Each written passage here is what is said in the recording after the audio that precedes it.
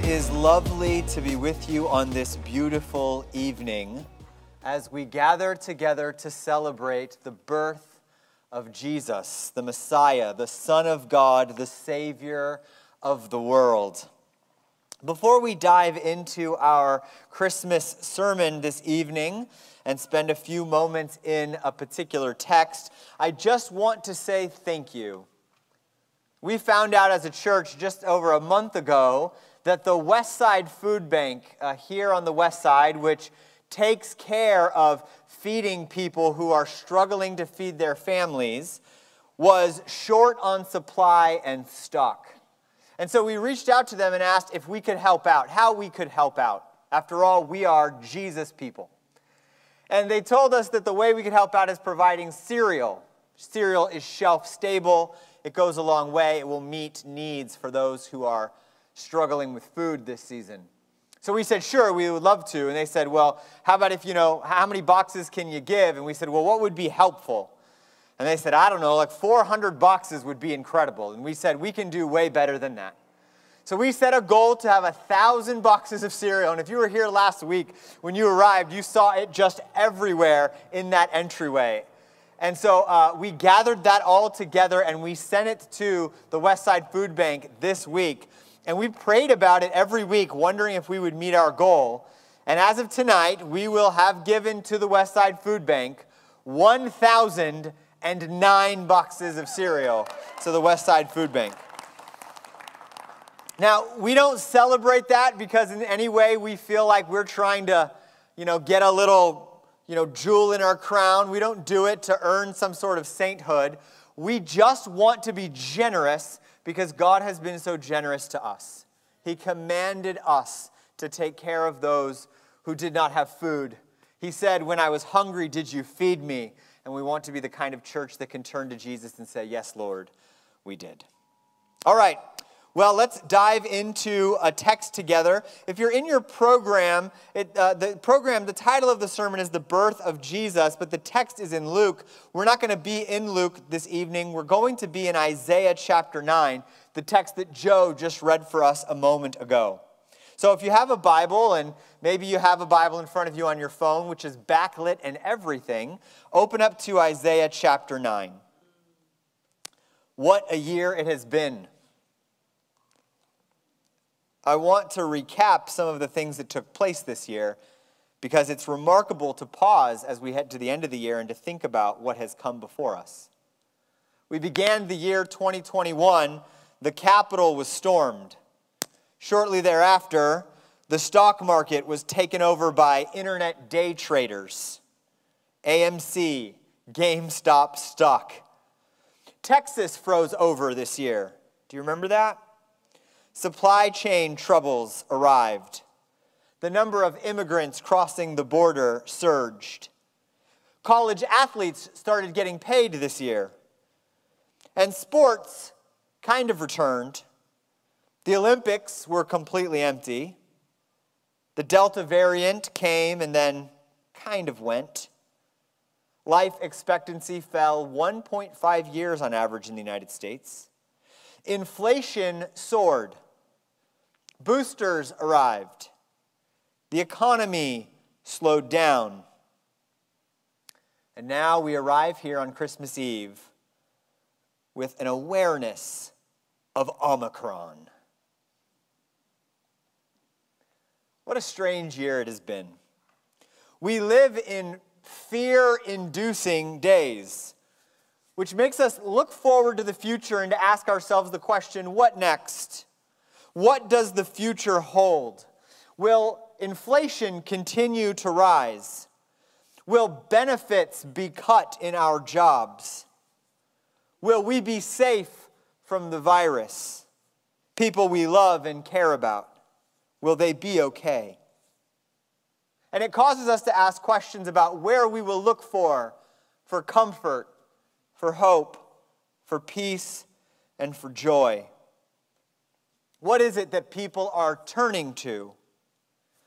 When Isaiah wrote these words in Isaiah 8 and in chapter 9, he was writing to the people of Judah. And Judah were under attack by the Syrians. And in the midst of their fearful times, Isaiah in Isaiah 8, verse 19, the Lord says this, when someone tells you to consult mediums and spiritists who whisper and mutter, should not a people inquire of their God? Why consult the dead on behalf of the living? Well, in Isaiah chapter 8, the question is, people are turning to spiritists and mediums in order to figure out how to make it through the days. We turn to other things these days. Just a few months ago, my family was at a bookstore. Those do exist, although they're few and far between. And I picked up a book on crystals and the power of crystals. And from about 20 feet away, a young woman who was working at the bookstore looked over and saw that I was reading a book on crystals. And so she said to me, Are you interested in crystals? And I said, well, I don't know. I don't know anything about crystals. I'm sort of interested. The truth be told, I was reading the book mostly just to humor myself. But she got very excited in the middle of this bookstore to tell me about crystals. And I said, well, what do you know about crystals? And she said, well, I'm just getting into crystals, and they've been immensely helpful. Now, I assumed that she, while a young lady who worked at the bookstore, probably was not a very educated person. I asked her what she was doing, working at the bookstore, and she said that she was going to school at one of the major universities in our area. And I asked her what she was studying, and she said science. And I was flabbergasted. She said that she's recently gotten into crystals, and she takes crystals that have particular kinds of, in her eyes, power, and she hides them in people's places, in people's cars and in their rooms, in her life, in order to bring about that good energy, to bring about that kind of comfort. Well, this story would be really funny if it wasn't so troubling. Because while we may live in a city where people look to crystals, crystals don't bring the light that we need in the midst of our dark days. Isaiah 8, again, verse 20, says, consult God's instruction and the testimony of warning. If anyone does not speak according to this word, they have no light of dawn. No light. No understanding. Do you see how helpful light is? Right? It's so helpful. We're moving it around as we speak to make sure that we can see that we're on the same page. The Bible says no light means no understanding. And we look lots of places for light. But where shall we find it? We have in our world a spiritual hunger. You have a spiritual hunger that is not satisfied apart from the true light of the world. The next verse in Isaiah chapter 8 says, distressed and hungry, they will roam through the land, and when they are famished, they will become enraged, and they will look upward. They will curse their king and their God. Then they will look towards the earth and see only distress and darkness and fearful gloom, and they will be thrust into utter darkness. That would be our reality today. This bleakness, this darkness is real for so many in our city. But Christmas says something different. Christmas says that into the darkness, the light of God has come. Isaiah chapter 9, verse 2. The people walking in darkness have seen a great light. On those living in the land of deep darkness, a light has dawned. Verse 6, for to us a child is born, to us a son is given, and the government will be on his shoulders, and he will be called Wonderful Counselor, Mighty God, Everlasting Father, Prince of Peace. I want to, in just a short time, just a few moments together tonight, focus on these 4 names that are given to Jesus. These 4 names in Isaiah that are speaking of the Son who is coming, the Messiah, the light of the world who is coming, the one who we've gathered together tonight to celebrate. These 4 names for him in Isaiah: Wonderful Counselor, Mighty God, Everlasting Father, Prince of Peace. First, Isaiah says that Jesus will be called Wonderful Counselor. Not just Counselor, but Wonderful Counselor.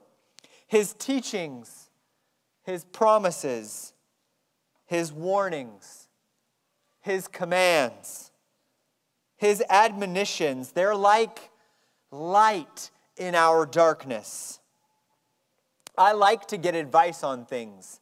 I get advice on everything.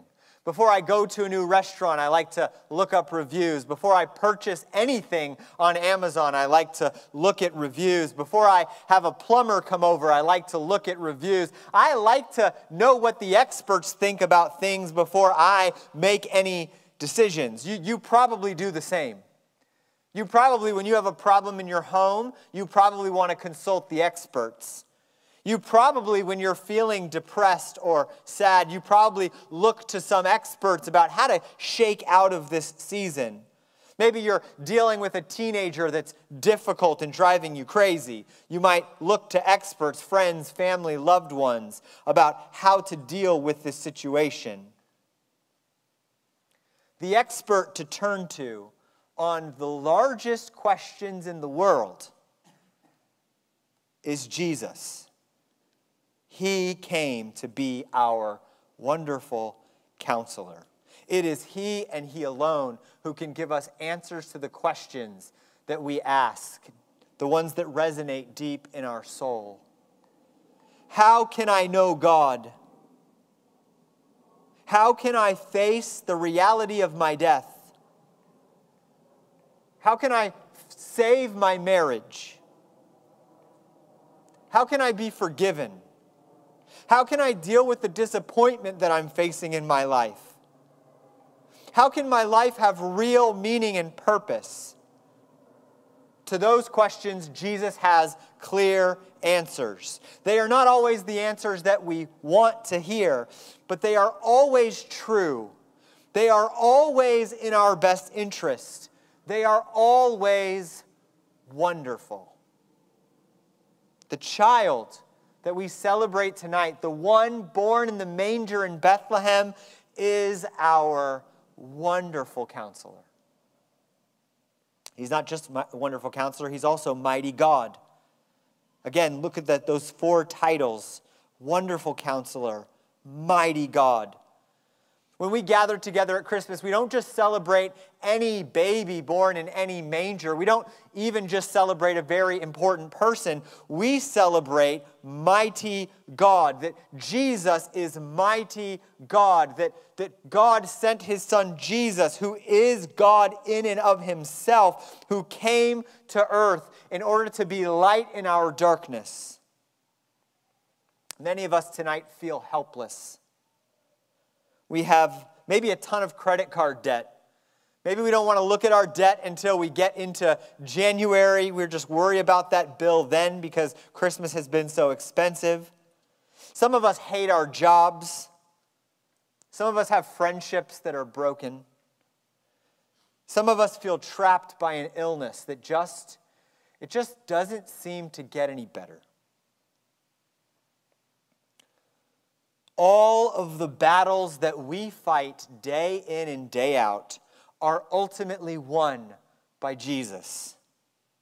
When the Bible uses the word mighty, it is always the language that describes the all-powerful, awesome works of God. Jesus isn't just God, He is mighty God. He is more powerful than any problem that you are facing tonight. He is mighty God. In the midst of our battles and struggles, sometimes the Lord gives us victories, which points us to the reality that his power is truly limitless. And so we choose tonight to rejoice in him, to believe that the Jesus who was born in the manger is mighty God, the one who can remove the weights of our sins, the one who can make every problem that we are facing manageable. Because God, knowing Jesus, knowing he is mighty God, injects hope into the midst of our struggles. While we wait, while we struggle, the promise is that the mighty God will be with us, giving us the inward peace that we so desperately need. Third, Jesus is called not just Wonderful Counselor, not just Mighty God, but Everlasting Father. This baby born in Bethlehem will be called Everlasting Father. If you've never seen the image of Rembrandt's great prodigal son, it's truly magnificent. It's cast in sort of the darkness, and there's an image of the father whose son has returned home, and the son is on his knees with his head buried in his father's chest. The father has his hands placed on the son. You can feel the weight of welcome, the weight of mercy in this image, the weight of a father welcoming home his estranged child. The prodigal son in the Bible is us. And the hands of God our Father never stopped loving us. He welcomes us home and invites us to come home. Everyone in here has insecurities. We all do, myself included. And maybe we get really good at putting a brave face on them. Some of us look for ways to cover up our insecurities. Some of us have a strained relationship with our earthly father. Some of us here tonight are not sure if the person we're married to really loves us. Some of us feel like we go to work and we're just a cog in a machine. Some of us have wondered, if I die, is anyone going to care? Brothers and sisters, friends and family, the Bible proclaims that if we have a relationship with Christ, we can be totally sure that we are loved by God. Think for a second of the best father you've ever seen. Maybe you grew up and maybe your father wasn't that great, but maybe you knew someone who had a great father. When you see a good father fathering at their very best, it is only a glimpse of God's love for you. Some of us, tonight, we're here and we've just recently lost our father or our grandfather. Some of us here have never known our fathers, our earthly fathers. The Bible says that Jesus is our everlasting Father. He is our Father from this day forward, forever and ever and ever. We must trust him. He is always there. Lastly, Jesus, the baby in the manger, he's not just the wonderful counselor. He's not just mighty God. He's not just everlasting Father. He is also called the Prince of Peace. Jesus brings peace, a kind of peace that can exist in the midst of external circumstances feeling so chaotic. He is the Prince of that peace. And the scripture declares, Isaiah declares, there will be no end to his peace. He was born 2,000 years ago. And when Jesus died, he only had a few followers comparatively. Since the the death and resurrection of Jesus, his kingdom has only been growing. It is 2021, and today there are more Christians alive today than all of the Christians combined from the year Jesus was born all the way until the year 1900 put together. Now, some of you feel like, wait a second, it feels like Christianity is on decline. Well, it is true that in much of the West, people have moved into a post-Christian, post-light culture. But in every other major country outside of the West, Christian faith is growing. It is growing in China, growing in India, in the countries of South America, growing. And tonight we come together here in this particular place in Los Angeles, but we join together with Christians all over the world who are celebrating the God of the world, whose kingdom knows no end. He is the God of the whole world, not just the God of Middle America, not just the God of Los Angeles, not just the God of 2021. He is the God of all people, in all places, at all times. And he wants to be God and Lord of your whole life. If there are areas of your life where you do not want Christ to rule, maybe it's in your friendships. Maybe it's in your free time. Maybe it's in your money. Maybe it's as it pertains to your sexuality. Maybe it's in your work. Maybe there are areas of your life where you say, yes, Jesus, you can be Lord of this area, but not that area. The Bible says that if we do that, every area that we try to move away from him, there will only and always be conflict. But if he is governor and Lord of our lives, there will always be a kind of peace in the midst of that surrender. But if we choose to rule, if our posture before God is, I got it, let me handle it. You worry about my salvation. I'll worry about whatever other area we want to section off from his lordship. There will only be conflict. 2022 is on the horizon. What's going to happen next year? The truth is, I have no idea. These last couple of years have taught us that the future is very unpredictable. The future, 2022, what kind of challenges we'll face, what we'll go through. I mean, I have no idea. It's hard to know. And because it's hard to know, it can create feelings of anxiety and worry. It can make us feel unsettled.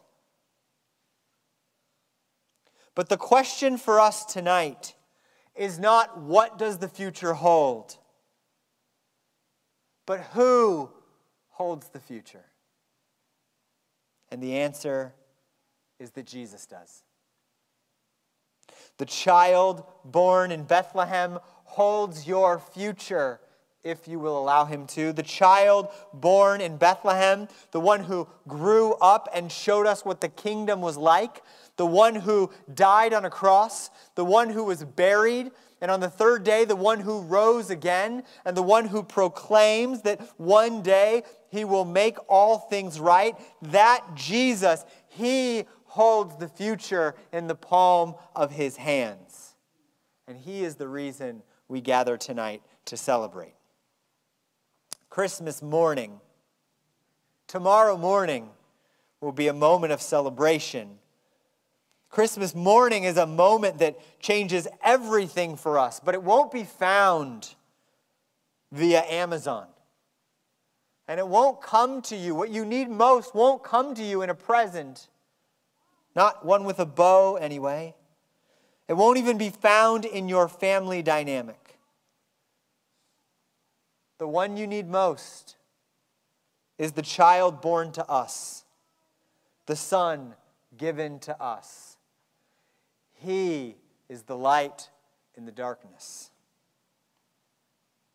Here's how I want to end tonight. I just want to take a couple of moments. And I want you to just silently meditate maybe on one of those 4 titles. Wonderful Counselor, Mighty God, Everlasting Father, Prince of Peace. Let's take a moment tonight and just pray that God would be real to us in one of those titles tonight. In one of those ways, he would become more real to us. Let us pause and let's turn to him, reflecting on these 4 names of Jesus.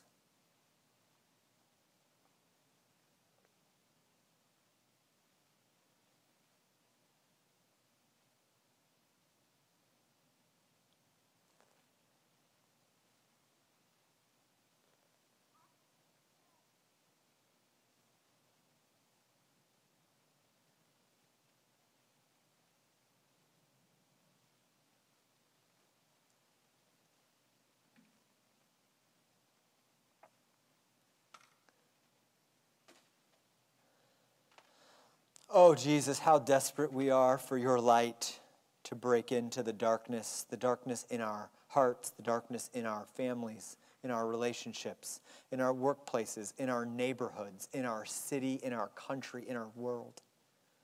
Lord, we desperately need your light in the midst of the darkness.